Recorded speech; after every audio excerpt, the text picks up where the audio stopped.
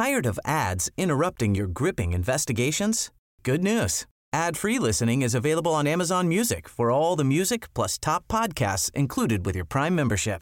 Ads shouldn't be the scariest thing about true crime. Start listening by downloading the Amazon Music app for free or go to amazon.com/truecrime ad-free. That's amazon.com/truecrime ad-free to catch up on the latest episodes without the ads. Even on a budget, quality is non-negotiable. That's why Quince is the place to score high-end essentials at 50 to 80% less than similar brands. Get your hands on buttery soft cashmere sweaters from just $60, Italian leather jackets, and so much more. And the best part about Quince, they exclusively partner with factories committed to safe, ethical, and responsible manufacturing. Elevate your style without the elevated price tag with Quince. Go to quince.com/upgrade for free shipping and 365-day returns. Many of us have those stubborn pounds that seem impossible to lose, no matter how good we eat or how hard we work out. My solution is PlushCare. PlushCare is a leading telehealth provider with doctors who are there for you day and night to partner with you in your weight loss journey. They can prescribe FDA-approved weight loss medications like Wegovy and Zepbound for those who qualify. Plus, they accept most insurance plans. To get started, visit plushcare.com/weightloss. That's plushcare.com/weightloss. Welcome to Crimeland. I'm Julie J, and this week I'm talking to the wonderful Gearóid Farrelly about the Powell family.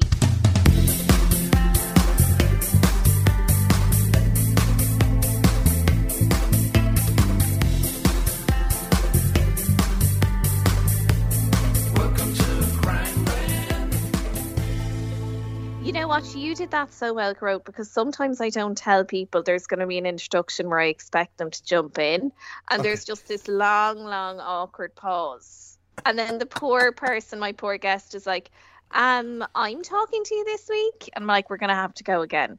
Yeah, you need to catch my wave. You did that like a pro, Gearóid. Gearóid, thank you so much for coming on and talking true crime with me. Oh, my pleasure. My pleasure. I think it's that time in our lives where we're all just happy to hear about somebody bludgeoned just so it's not a boring afternoon.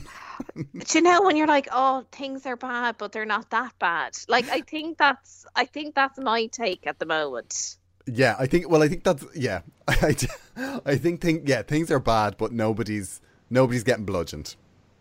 Yeah, well, that's always my metric, to be honest.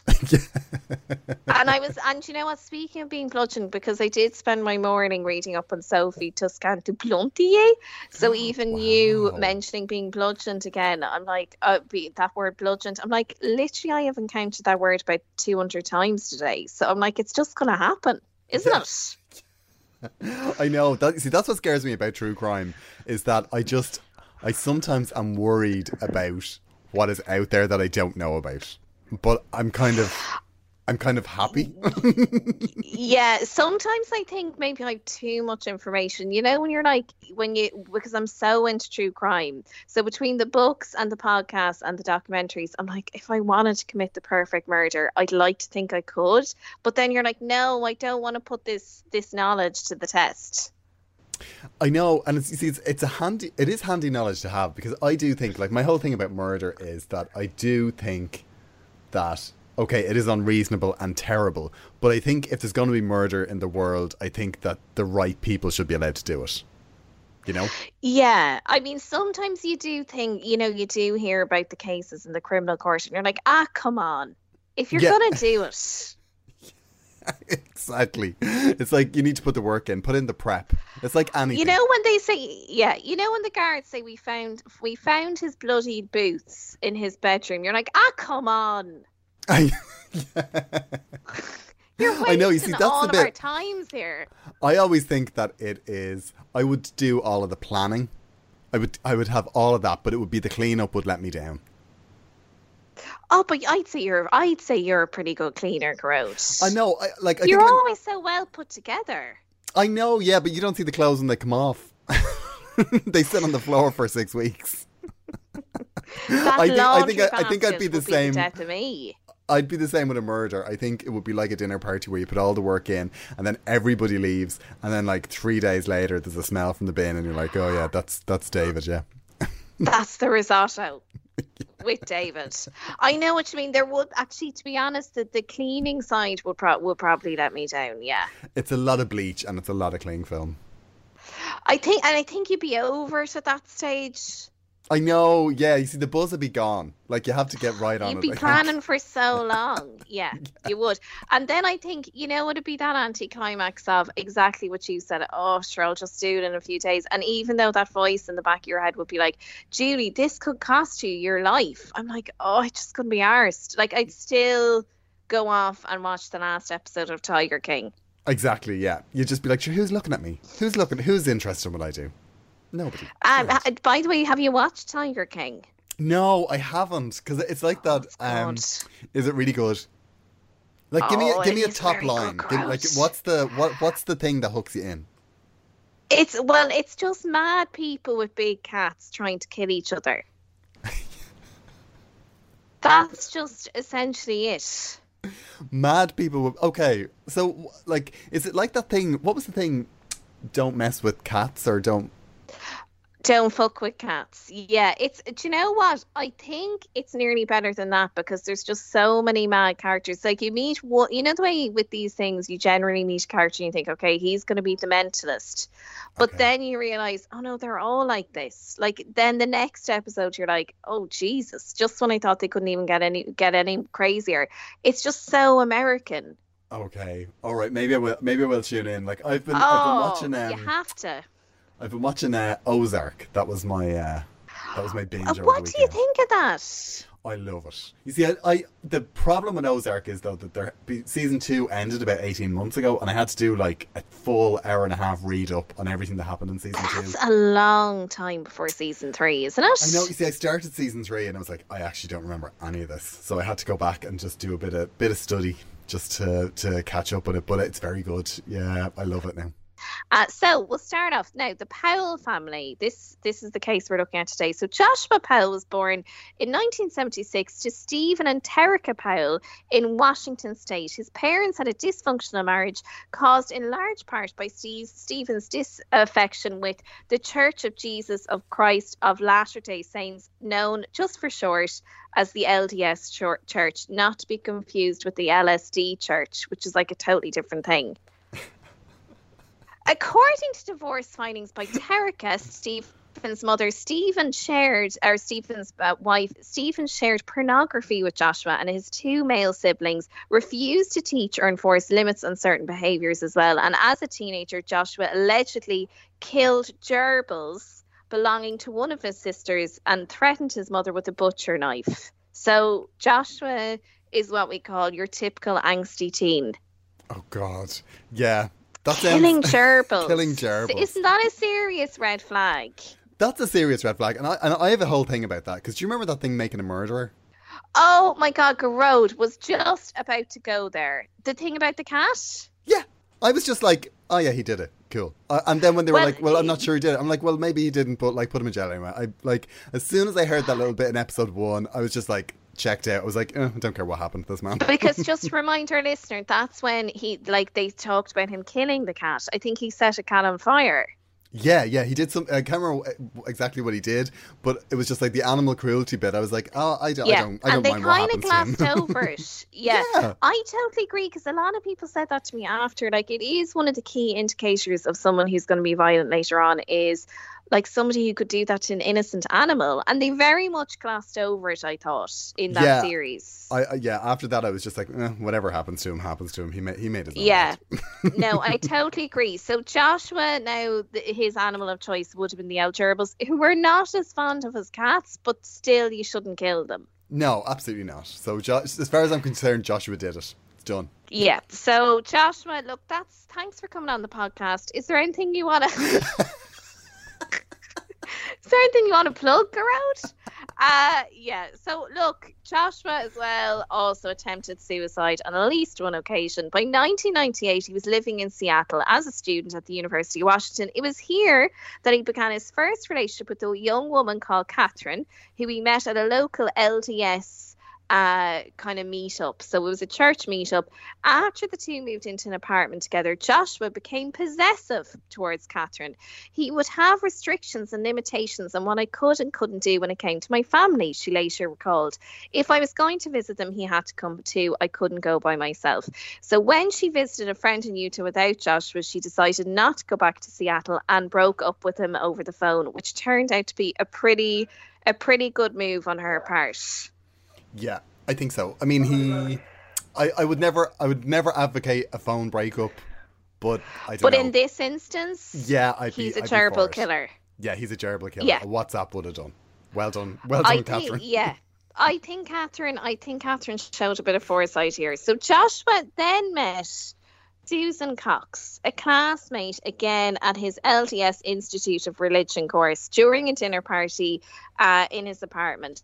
The two began a relationship and eventually married in April 2001. Joshua had a bachelor's degree in business and worked for a number of different companies, while Susan, who was a trained cosmetologist, took up a job, and the family all moved to a place called West Valley City, Utah, which was a suburb of Salt Lake City. The Powells then went on to have two sons, Charles, who was born in 2005, and Braden, who was born in 2007. Okay. Quick question, cosmetologist. Well, I mean, okay, so cosmetologist, like beautician, I think we call it in Ireland. Oh, because were you thinking like a clairvoyant kind of thing? No, I was thinking I thought that was the Russian word for astronaut. And I thought, this has got deep. Do you know? This has got far-reaching very fast. No, I'm thinking beautician, which, by the way, is important too. It's a job that we all rely on, especially it's only now in pandemic times we realise how much we relied on our beautician. And I, to be honest with you, I would imagine a lot more crack than a Russian astronaut. But go on. I mean, I would think so too, yeah. So for a brief period following their wedding, Joshua and Susan lived at Stephen Powell's home in South Hill, Washington. Okay, so Stephen was the father-in-law, just to remind ourselves of that. Initially, unbeknownst to Susan, her father-in-law Stephen had developed an obsessive infatuation with her, which was only inflamed by the fact that they were now living with the man. Stephen followed Susan around the house with a camcorder, used a small mirror to spy on her while she used the bathroom, stole her underwear from the laundry, read her adult journals, and even posted love songs online under a fake name. In 2003. One of those things. Just a lot. Like, yeah, one of those things is enough for a family meeting, like. It's just an awful lot. And in 2003, Stephen thought this would be a good move to confess his feelings to a really, really shocked Susan, who, shock horror, rejected him on the spot. And the encounter, which now this is kind of funny, the encounter was accidentally captured by Stephen's camcorder microphone. So he thought he had his camcorder turned off. But it turned out he had recorded that rejection just so he could play it back later for himself. The Powells moved out of state soon after because obviously Susan was completely creeped out by Stephen, her father-in-law, and was like, we need to get as far away from this man as possible.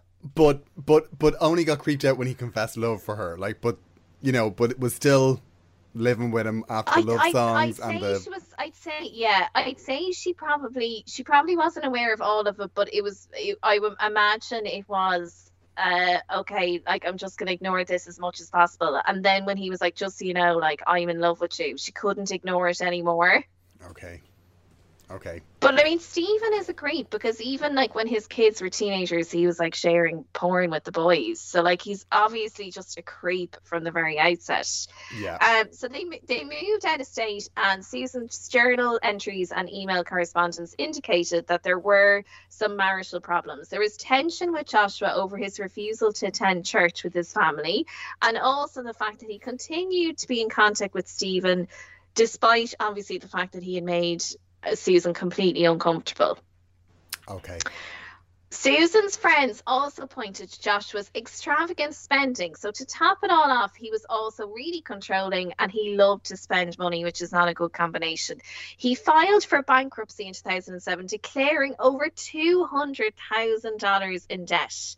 Wow. Susan recorded, isn't that insane? Susan That's recorded ridiculous. a video in July 2008 surveying property damage she attributed to Joshua and wrote a secret will that included the statements, and this is going to be very important as we go on. I want it documented that there is extreme turmoil in our marriage, and which is a really, really sad thing to think that she wrote in this secret will. If I die, it may not be an accident, even if it looks like one. Oh, God. I know, it's not just so horrible That's for her. awful. Yeah, really, but really also, awful. God. I mean, it's a lot. Like, while she was at the lawyers doing the will, you know. Look for a divorce while you're there. Yeah. I mean, I guess it was probably, first of all, it was probably like an emotionally abusive relationship, because he was Yeah, really it was. controlling and controlled who she kind of spoke to and visited and all the rest, and also because they were so religious. This was a big thing, that like divorce was seen as very extreme. Yeah, it's always the Bible. Yeah, the Bible bashers. I know. I mean, but even like, I was only saying to somebody today, because when we were talking about the Sophie Tuscan-Tamonte, it's hard to believe we only got divorced in 1995, which is fairly recent. I know. I can't believe that. Like, when you think about, and I know people that voted no. Oh, and I know people. I think we know the same people who voted no and are now so embarrassed about it. But it shows how recent it was as well. Like, we look at these. I think I often associate this extreme kind of a religious behavior with like the likes of America. But like, we were pretty religious ourselves until very recently. Yeah. Oh, yeah. 100%. And we've got I think Ireland we've got super woke lately, but like, we have a bad history to make up for. Yes, but I think actually you're right. I think we are actually getting pretty woke pretty quickly. Like, I think it's actually one of the things that you'd have to say stands to our credit. Like, we're pretty progressive now. Yeah, absolutely. Like, because we have to make up for the fact that like in the 70s women were churched for having kids. Like, oh, I think, and she was homosexuality illegal until the early 90s. Yeah, 1993, which was the year that we won the Eurovision for the second year in a row. Oh, and then So it was like, in for a penny, in for a pound. it was like, the jig is up. Yeah. Come on. We keep winning the Eurovision. Let's just say this is now legal. Come on. Let's take this out of the toilets. Yeah, so look, it's like, I think that was a factor, but probably the primary thing was that she was in this kind of controlling relationship and all that. But I think it's so sad, and you hear that so often, that people do say, look, if anything happens to me, know this, that they know something is coming. Yeah. Is really upsetting. Yeah. So on the morning of December 6, 2009, Susan and her two kids, Charles and Braden, attended church.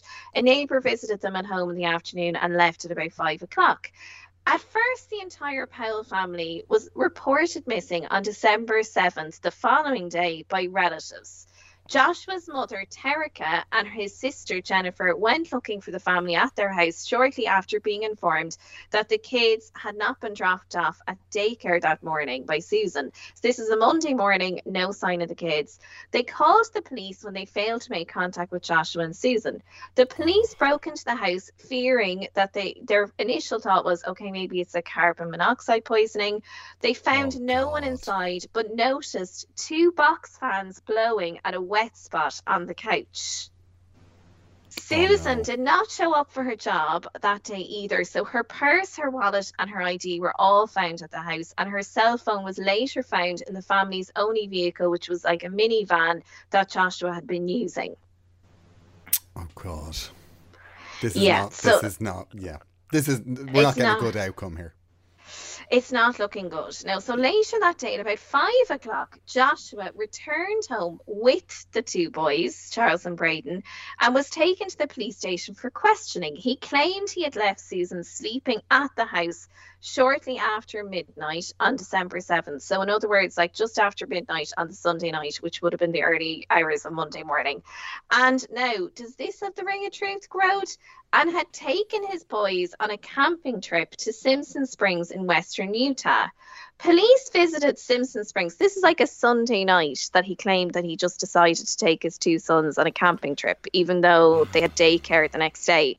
So they visited this. Yeah, so it's really bad. I mean, if you're going to lie, this is what we're talking about, Grode, earlier. If you're going to lie. This is where it all fell apart. This and the box fans, to be honest. Yeah, well, the fans drawing the wet patch doesn't really look good. Look, leave the wet patch. So just leave it to air dry. Just air dry. Please. Yeah. So December 10th, the police visited the spot that they said that Joshua said they'd been camping, but found no evidence of the campsite that Joshua described. They also found it suspicious that he'd take his sons, obviously, out camping after midnight when he was supposed to be at his job himself just a few hours later. Joshua had not told his boss that he wouldn't be coming into work that day, and explained to police that was because, wait for it, Grode, this is the line he had. He thought it was actually a Sunday rather than a Monday. So he mixed his days up. Now, I think in the current lockdown could happen. Could happen. But not if you've got a minivan and access to the wilds of Utah. Like, I think no. No, absolutely not. So upon searching the Powell residence on December 9th, investigators found traces of Susan's blood on the floor, life insurance policies in poor Susan's name. Now, this is what I don't get about life insurance policies. The policy that had been taken out in her name was to the tune of $1.5 million. I never get that. How do they work out the life insurance policy sum? Well, how do they work out the value of it? I think you just decide how much you want to take it out for. I think it is that, isn't it? Yeah. So you decide how much you want to pay. So like premium wise, that would be, that's a hefty premium for 1.5 million. Oh, actually, that makes sense. So that then if you're taking out that much, then obviously your premium's going to be higher. Yeah. Oh, that makes a lot of sense. I never thought about it like that. I know. 13 years in insurance, Julie. Listen. I forgot. You are a former insurance man. Is there nothing you can't do, Grode? There we go. Okay, so as well as the life insurance policy, they also found a handwritten letter from Susan expressing fear for her life. DNA test results released in 2013 matched one blood sample with Susan, while another sample was determined to have come from, quote, an unknown male contributor. So they found her blood in the house, and they also found this blood of an unknown male. Oh, God. Yeah. In August 2012, West Valley City Police released documents showing that Joshua took actions that were regarded as highly unusual following Susan's disappearance. First of all, he liquidated Susan's retirement accounts, cancelled her regularly scheduled chiropractic sessions, and withdrew his kids from daycare. He had previously spoken to co-workers about how to hide a body in an abandoned mine shaft in the western Utah desert. Oh, Joshua. I mean, but again, it's like what we were talking about, Grode. Like, if you are going to murder your wife, like, at least try to pretend to be sad that she's missing the week she goes missing. And don't have a conversation about hiding a body just before you do it. And like the fact that he went to such lengths to cancel her future appointments, he was like, oh no, she won't be needing those. Like at this point, she's just missing. Yeah, I mean, yeah. But I think that I think should work in his favour. Like I think there should be. Oh, do you think so? I think at the trial, I think they should have said, look, he didn't waste a chiropractor's time. He was definitely thinking of others there, wasn't he? He was, yeah. I think that shows empathy. Thank you, counsel. That's a really good point. So, police interviewed the family's eldest son, poor Charlie, who confirmed that the camping trip Joshua described took place. However, unlike his father, he said that Susan had gone with them and that she had not come back with them. Weeks after his disappearance, his teacher reported that Charlie had claimed that his mother was dead, which I just think is so sad. Oh, that's awful. Really awful. And then actually Braden, who was the younger son, he drew a picture of a van with 3 people in it at daycare, and he told the people working in the daycare that his mommy was in the trunk. Oh, God. Which is just terrible, isn't That it? is awful. Well, Really? unless Braden was in on it. Unless he was in on it, Well, it's awful. Yeah, unless he That's was like, you awful. know what, I need to get the police off my scent here. But I think ultimately it like that is probably the most incriminating thing at all, because the other kids are just so honest, especially in their little pictures and things. So really terrible. So investigators informed the media that they planned to question Joshua, and they subpoenaed all footage and interviews of Joshua from local TV stations. On December 14th, he retained an attorney in connection with the investigation, and police said that he got more and more uncooperative. A few days later, he took his sons to stay with his dad Stephen for the holidays, fecking Stephen. By December 24th, Joshua was considered a person of interest in the investigation, and on January 6th, he returned with his brother Michael to pack up all his family belongings, and he decided that he was moving permanently to a place called Puyallup. I'm definitely saying that wrong, but that's where Stephen lived, his father. He occupied a home with his two sons and his father Stephen, and also in the house, as well as Joshua and the kids and his dad, were his brothers Michael and Jonathan and his sister Alina. So it was like a full house. A full house of crazies. Yeah, they're pretty crazy. So Joshua indicated that he would rent out his house in Utah, and then soon afterwards the website susanpowell.org was launched. Described as, quote, the official website of Susan Powell, the site's anonymous entries defended Joshua as a victim of a smear campaign by Susan's family, his estranged sister Jennifer. Jennifer was very much like Team Susan in all this. She was like, he has definitely done something to her, and also the church. So additional posts also speculated that Susan's disappearance was connected to that of, now this is kind of a bit of a red herring, but connected to that of a journalist called Stephen. And I'll just get a second name here. So this website, which had been set up, claimed that her disappearance was connected to that of Stephen Kosher, a former journalist who vanished the same week as Susan, and that the two had run off to Brazil together. Oh, God. So again, like from what we know of Susan, it just doesn't sound like something Susan would do. No, and Braden has made it quite clear his mother was in the trunk. Yeah, I mean, I think we need to be listening to Braden here. So again, it was claimed on this website that Susan had left her family because that old chestnut, she was mentally ill, and that she'd left with another man. And obviously Susan's family rejected these claims as completely unsupported by any evidence. Oh, God. Yeah, pretty bad. So investigator scrutiny extended to Stephen Powell upon learning from a friend that he'd been obsessed with his son's wife. So they seized his computer, and on the computer they found 4,500 images of Susan taken without her knowledge. On whose computer? On the father-in-law's computer, Stephen. So people said, just so you know, like he had actually been obsessed with her. They took the computer and found 4,500 images. Oh my God! Why? What grounds did they have to take the father's computer? Oh, I don't know. In terms of a search warrant, I'm not too sure. Actually. Oh no, I just mean in like, did they think he was part of it, or was it because the son was living there, or? I'm not too sure, but it had been his computer, not the son. So it would have been in the house previous to the son moving in. But I'd imagine it was just because when they were informed that he'd been obsessed with her, when somebody goes missing, it's probably a line of investigation you would explore. But actually, in terms of a search warrant, I don't know what the basis would have been, actually. Planning for your next trip? Elevate your travel style with Quince. Quince has all the jet-setting essentials you'll want for your next getaway, like European linen, premium luggage options, buttery soft Italian leather bags, and so much more. And it's all priced at 50 to 80% less than similar brands. Plus, Quince only works with factories that use safe and ethical manufacturing practices. Pack your bags with high-quality essentials you'll be wearing for vacations to come with Quince. Go to quince.com/trip for free shipping and 365-day returns. Tired of ads interrupting your gripping investigations?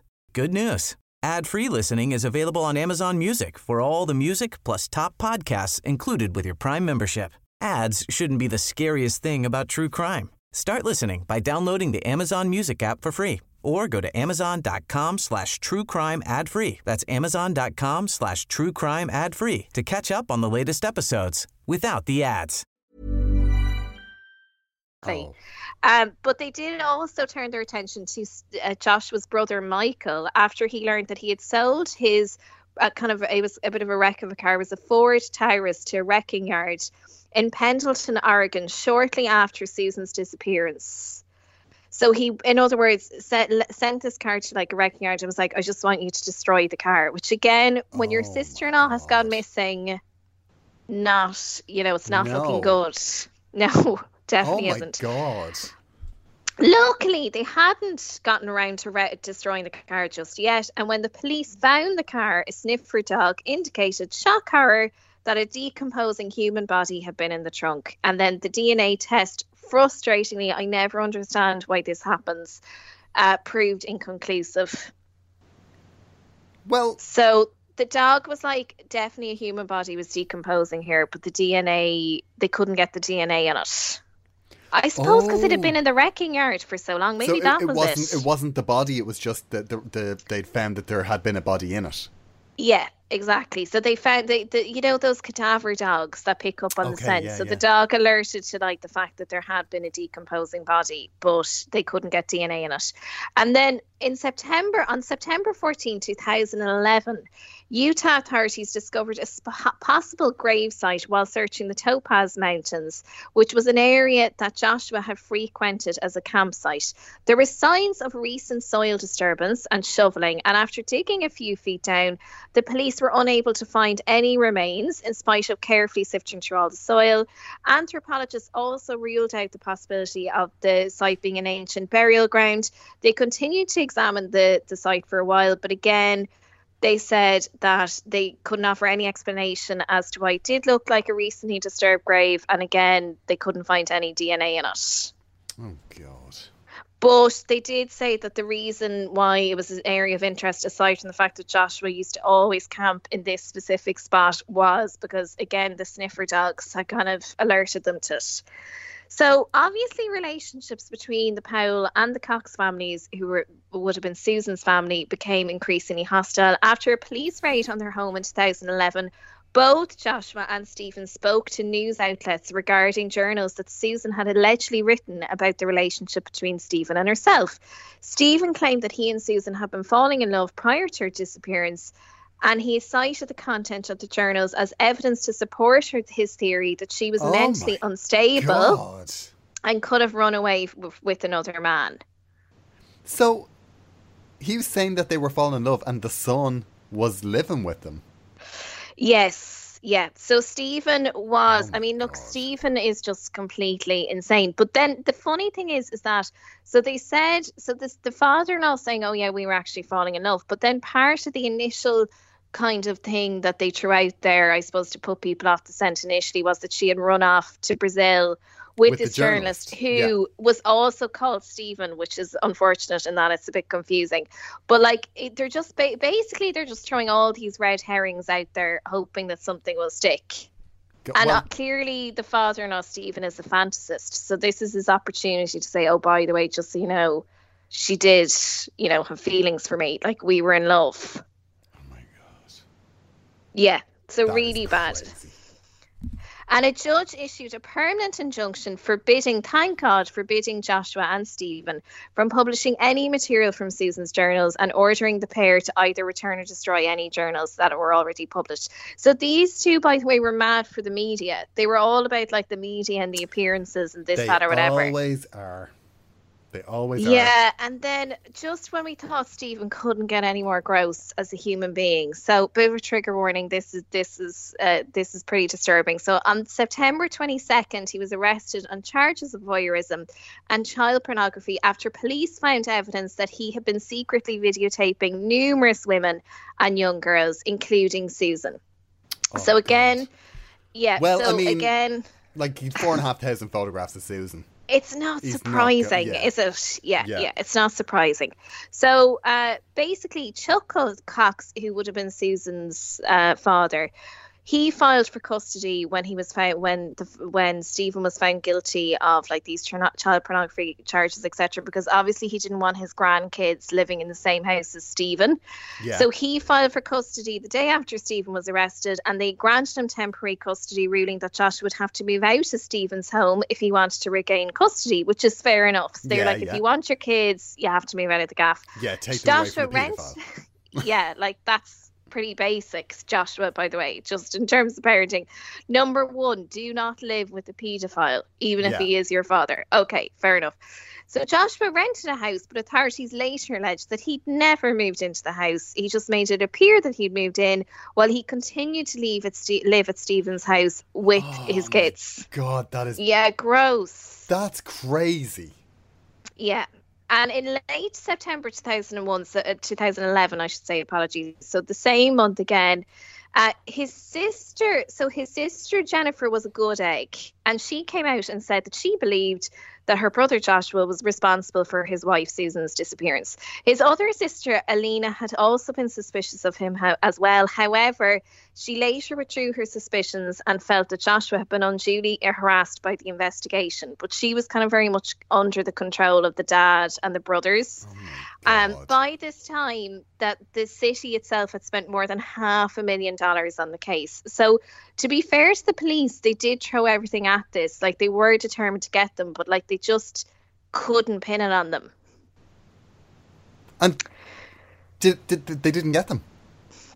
Well, in late 2011, basically, so I'll skip ahead a little bit here. So basically, later on, so they had spent $500,000, and the mayor at the time indicated that he felt, the case was worth the expense. He said, I think we're getting to the tipping point where we have more hot evidence than we've had in the past 2 years. And he really felt they were moving forward. So they hadn't got them, but they hadn't given up on it just yet. Okay. So then Joshua had gone through all these like different, obviously different court-ordered evaluations. And they determined that Joshua had adequate parenting skills, no criminal record or history of domestic violence. However, they also raised issues about ongoing criminal investigations, his failure to admit his own personal shortcomings, his very controlling behaviour with his sons, his defensiveness and his increasing paranoia. The initial recommendation was for Joshua to have just visitation with his sons a couple of times a week, supervised by a social worker. So in the last week of January 2012, so Joshua... This is, again, now where we learned that Joshua is even more of a gross individual than we initially assumed. They found 400 images of child pornography and other horrible images on Joshua's computer. But this is really gross. So but these images were not illegal because they were in that, that like cartoonish kind of 3D, I don't know what you call it, but that kind of anime formula. Oh my God. Format, I should say. So technically it was like a legal loophole that he couldn't be done on it. But like obviously really upsetting for Susan's family when like he has custody of, he's seeing the kids on a regular basis. Yeah, so he just gets worse and worse, doesn't he? Yeah, like, oh my God. Well, I mean, anime for a start. I mean, I know it's lower on the list. Do you know what? It's actually because myself and Emma talked before and up to 90 about Pornhub categories. And apparently there's an actual word. I had to look because I didn't know what this word meant, but it's essentially anime.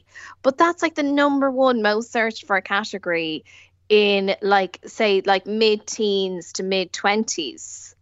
Oh my God. So obviously people are into it. I give up on the world. Oh, isn't it awful? And yeah. And also, what was really pissing off, to Susan's family as well was the state, even though like they discovered all these images, they didn't adjust the visitation orders. They still let them see the kids a few times a week. So in February, a social worker, isn't it crazy? So a social worker called Elizabeth Hall called 911 after taking Charlie and Braden to a supervised visit at Joshua's house. Hall, who was the social worker, was supposed to monitor the visit between Joshua and the boys, said that he had grabbed them and would not let her in the door. Soon thereafter, and this is the real tragedy in it all, so soon thereafter the house exploded, killing Joshua and the two kids. Local authorities treated the case as a double murder-suicide. Oh my God. Yeah, I know. Wasn't it awful? To the poor kids. My God. Yeah. Terrible. So they still have not, obviously found any justice in terms of what happened to Susan, and now Joshua's killed the two kids as well. So when authorities notified Stephen, his father who was in jail, he, quote, didn't seem very upset by the news, but was angry towards authorities who notified him. 2 weeks later, Stephen, interestingly, invoked his Fifth Amendment right not to answer questions about the Susan Powell case. Cox and others have stated that they believe, so her father and others have stated that they believe Stephen knew what happened to Susan. Stephen, again, was convicted of voyeurism charges, which he had, obviously been charged with earlier on, but the trial then happened in 2012. And he was convicted of that as well. After a brief investigation, officials confirmed that obviously the explosion in the house had been deliberate, and obviously Joshua Wood was the perpetrator there. And again, friends and relatives of Joshua told authorities that he had contacted them by email minutes before the incident to say goodbye. Some of them, including his pastor, so it's always the pastor who gets these calls, received instructions about finding his money and shutting off his utilities. Records also showed that he had withdrawn $7,000 from his bank account and had donated his kids' toys to local charities the day before an incident. Like, what a good guy he grew out. Why did he withdraw the $7,000? He gave it to charity. He withdrew 7,000 and then donated the kids. Shit. Yeah. I know, what an asshole. Oh, Joshua named his brother Michael as the main beneficiary of his life insurance policy. And poor Charles and Braden, the two kids, were buried at Woodbine Cemetery, which also contains a memorial for their mother, who of course doesn't have a grave because they've never found out what happened to her. And Joshua's remains were cremated. And then in the last little twist, so in February then the following year, a year after the death of Joshua and his sons, Michael took his own life in Minnesota. So his brother Michael killed himself. He jumped from the roof of a parking garage. Police had questioned Michael several times after discovering his abandoned Ford at this wrecking yard. Michael was, quote, evasive as to why the car was at that location. And Utah authorities have since said that they believe that Joshua and Michael were accomplices in the murder of Susan, so that the two of them had killed her together. Oh my God. Yeah. This is horrific. I genuinely thought there was going to be a standoff and the kids would be saved. Oh, that's so awful. Yeah, no, I'm afraid not. So in the meantime, Joshua's sister Jennifer has since written a memoir, and the memoir was published in June 2013, and it's called A Light in Dark Places. And she wrote it, she says, to help. But Jennifer was a good egg. Yeah, but oh God, she's capitalising on it a bit. Yeah, you know what? Yeah, some. Where did the money Michael go?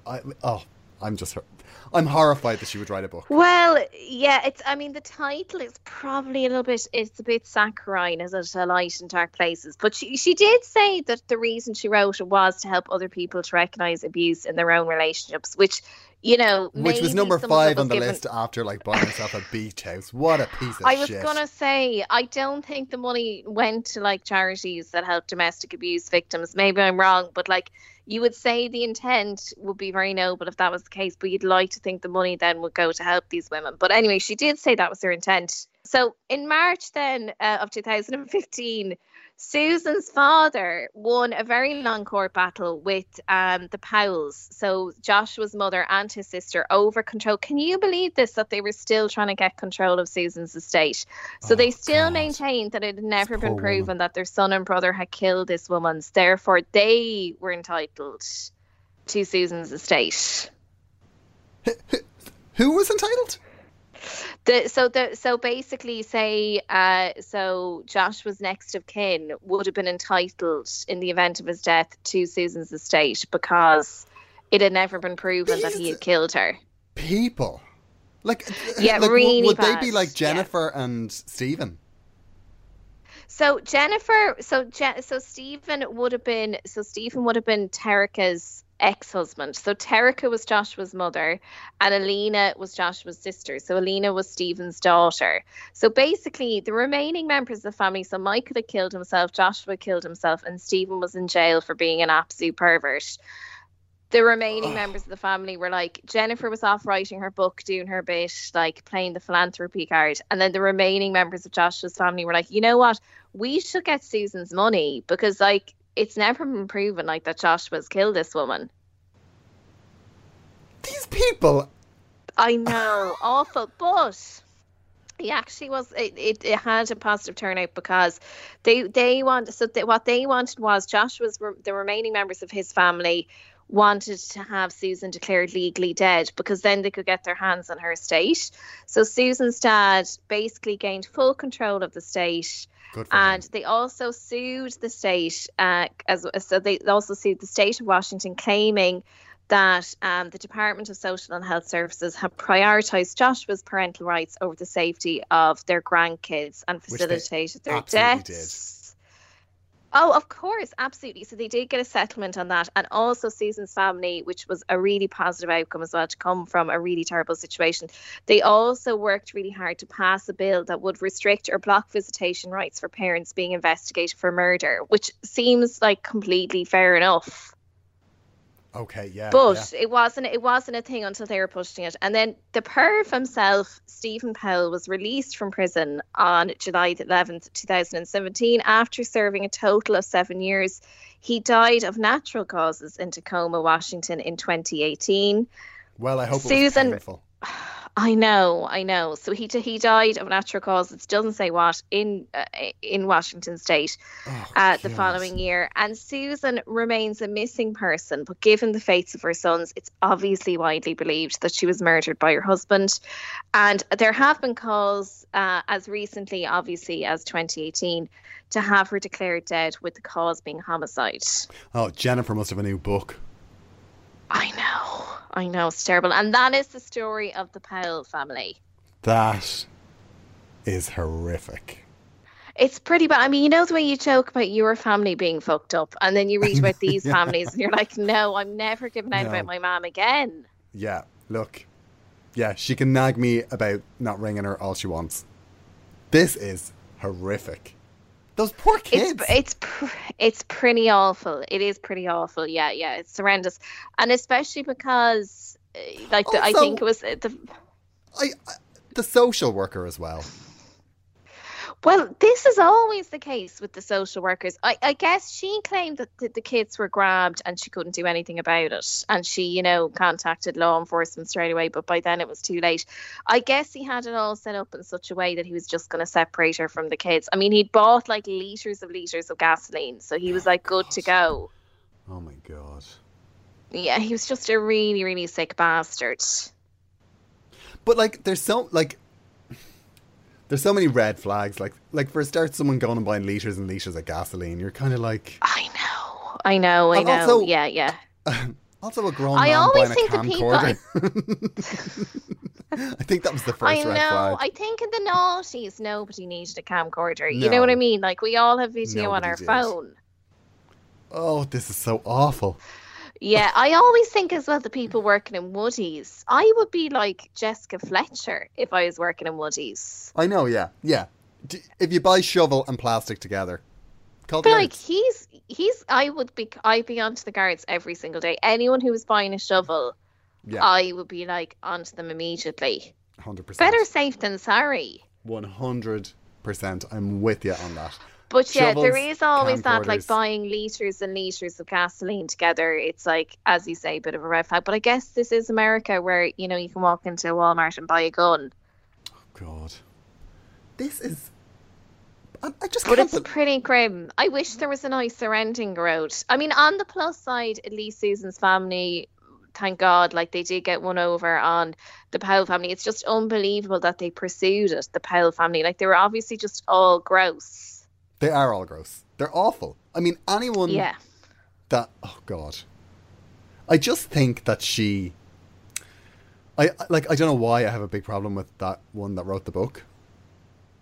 Well, it's always a very delicate one when somebody writes a book after a tragedy. Like, people are always accused. I mean, even not that it's the same thing, but even Michaela McCollum, when she wrote her book about being a drugs mule, like, got a lot of flack because people were saying you shouldn't be profiting from criminality. So I suppose Jennifer kind of is, but it's in a tangential way because it was her brother.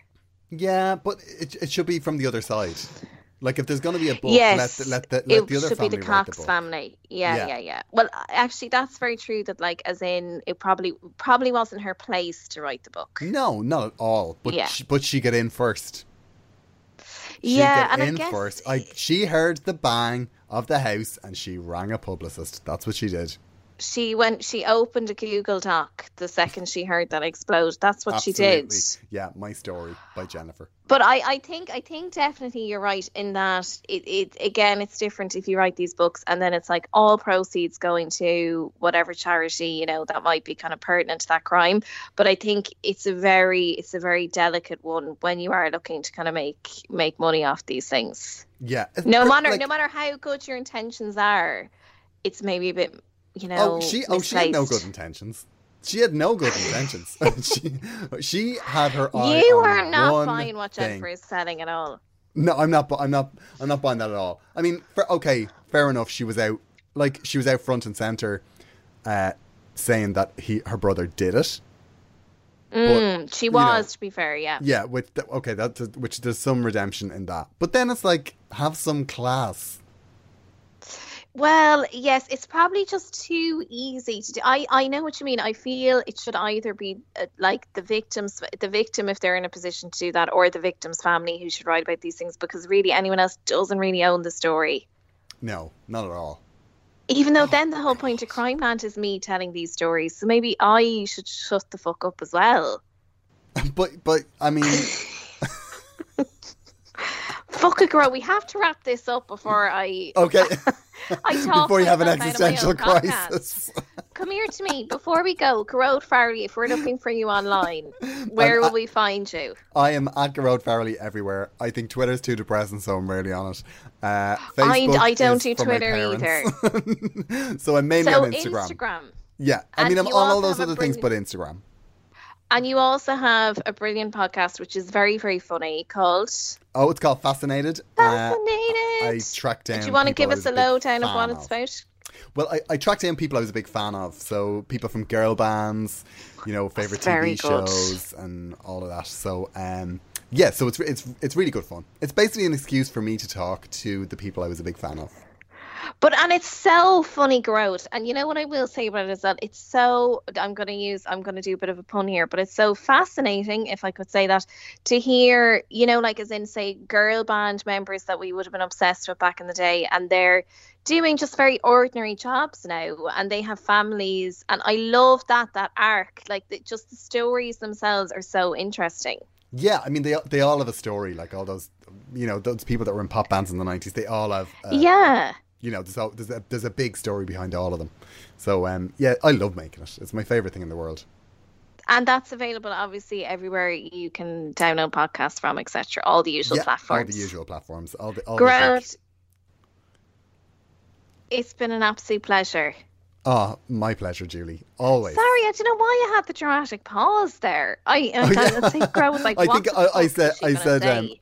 said something. I went to say all the big... but I couldn't remember the word platforms. I jumped in. You left a pause and I had a brain fart. Where is Fascinated available from? You'll find it on all of the platforms anywhere you do your listening, you'll find Fascinated. Love it. Okay, Garrod, it's been an absolute pleasure. Stay safe out there. Same to you. 2 meters apart, Julie. Always. The social distancing I apply is the equivalent of when I see an X at an ATM. That's my social distancing now. I've been Julie J.